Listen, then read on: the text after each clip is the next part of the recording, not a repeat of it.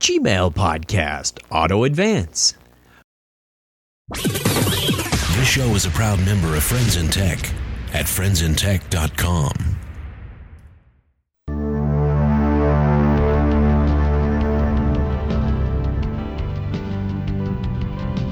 Welcome to the Gmail Podcast, a collection of short hints, tips, and tricks to help you get more from your Gmail account. I'm your host, Chuck Tomasi. In this episode, I'll cover a way to advance to the next conversation without going back to the index, a recommendation from a fellow podcaster whose Gmail account was hacked, and a quick note about an update to the iPhone interface. First up, longtime listeners will know that I'm a fan of the Gmail keyboard shortcuts. They've been a huge time saver to keep my inbox organized when using the desktop browser interface. I also understand that not everyone uses the keyboard shortcuts, and there are some features that are not available from the standard screen interface. One of those is the ability to archive a message and advance forward or backward in your conversations without going to the index. Keyboard junkies already know about the right and left square bracket keys. Unfortunately, there's no way for those who prefer to use the mouse to do the same thing. Once again, Google has heard the cries of the Gmail audience and created a Labs feature called Auto Advance that lets you determine if you want Gmail to advance to the next or previous conversation or return to the index after you archive, delete, or mute conversation. Like other Labs features, click on the settings in the upper right, then click the Labs tab. Look for the feature labeled Auto Advance and click Enable. Scroll to the bottom and click Save. This turns the feature on, but doesn't change the behavior until you go to the general settings and tell it to advance to the next or previous conversation. If you're the kind of person who likes to read your newest mail first, change the setting to go to the previous conversation. If you read your older messages first, then tell Gmail to go to the newer conversation. If you decide this option isn't for you, either change it to the setting Go Back to the Thread List or just disable the Labs feature.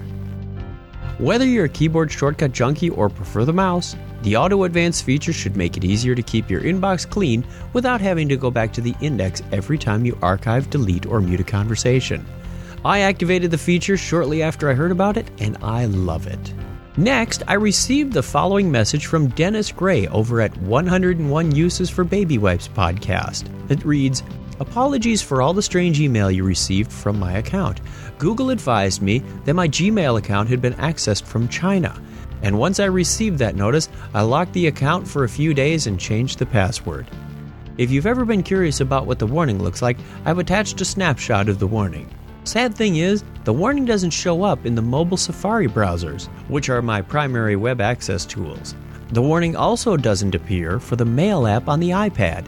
It does show up in Firefox though, and that's how I captured the warning, saved it for posterity in the attached PNG file. Once again, my apologies for the spam and the radio silence that followed." The key takeaway from this is the recommendation to change your password once in a while, say every 6 months, and use a secure password with mixed case numbers and throw in a symbol to keep those hackers off your mail account.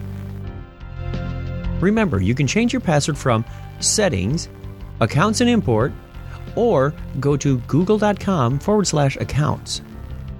If you're not good at remembering passwords, I recommend using a password tool like 1Password at agilewebsolutions.com or KeePass at keepass.info. Finally, a quick note for you iPhone Gmail users. You probably already noticed, but the floating toolbar is no more. When you select one or more conversations from the index, the option to archive, delete, and more is at the bottom rather than floating at the top. It's a subtle change, but a nice one in my opinion. What's neat is they're willing to share the JavaScript and HTML techniques used to do this with other developers. Watch for that on code.google.com/mobile. Thanks, Google. That's all for this time. Comments, suggestions, and questions can be sent to gpodcast@gmail.com or visit the website for other ways to contact me at chuckchat.com, along with over 100 other ways to be more effective with your Gmail. Thanks for listening, and don't forget to write.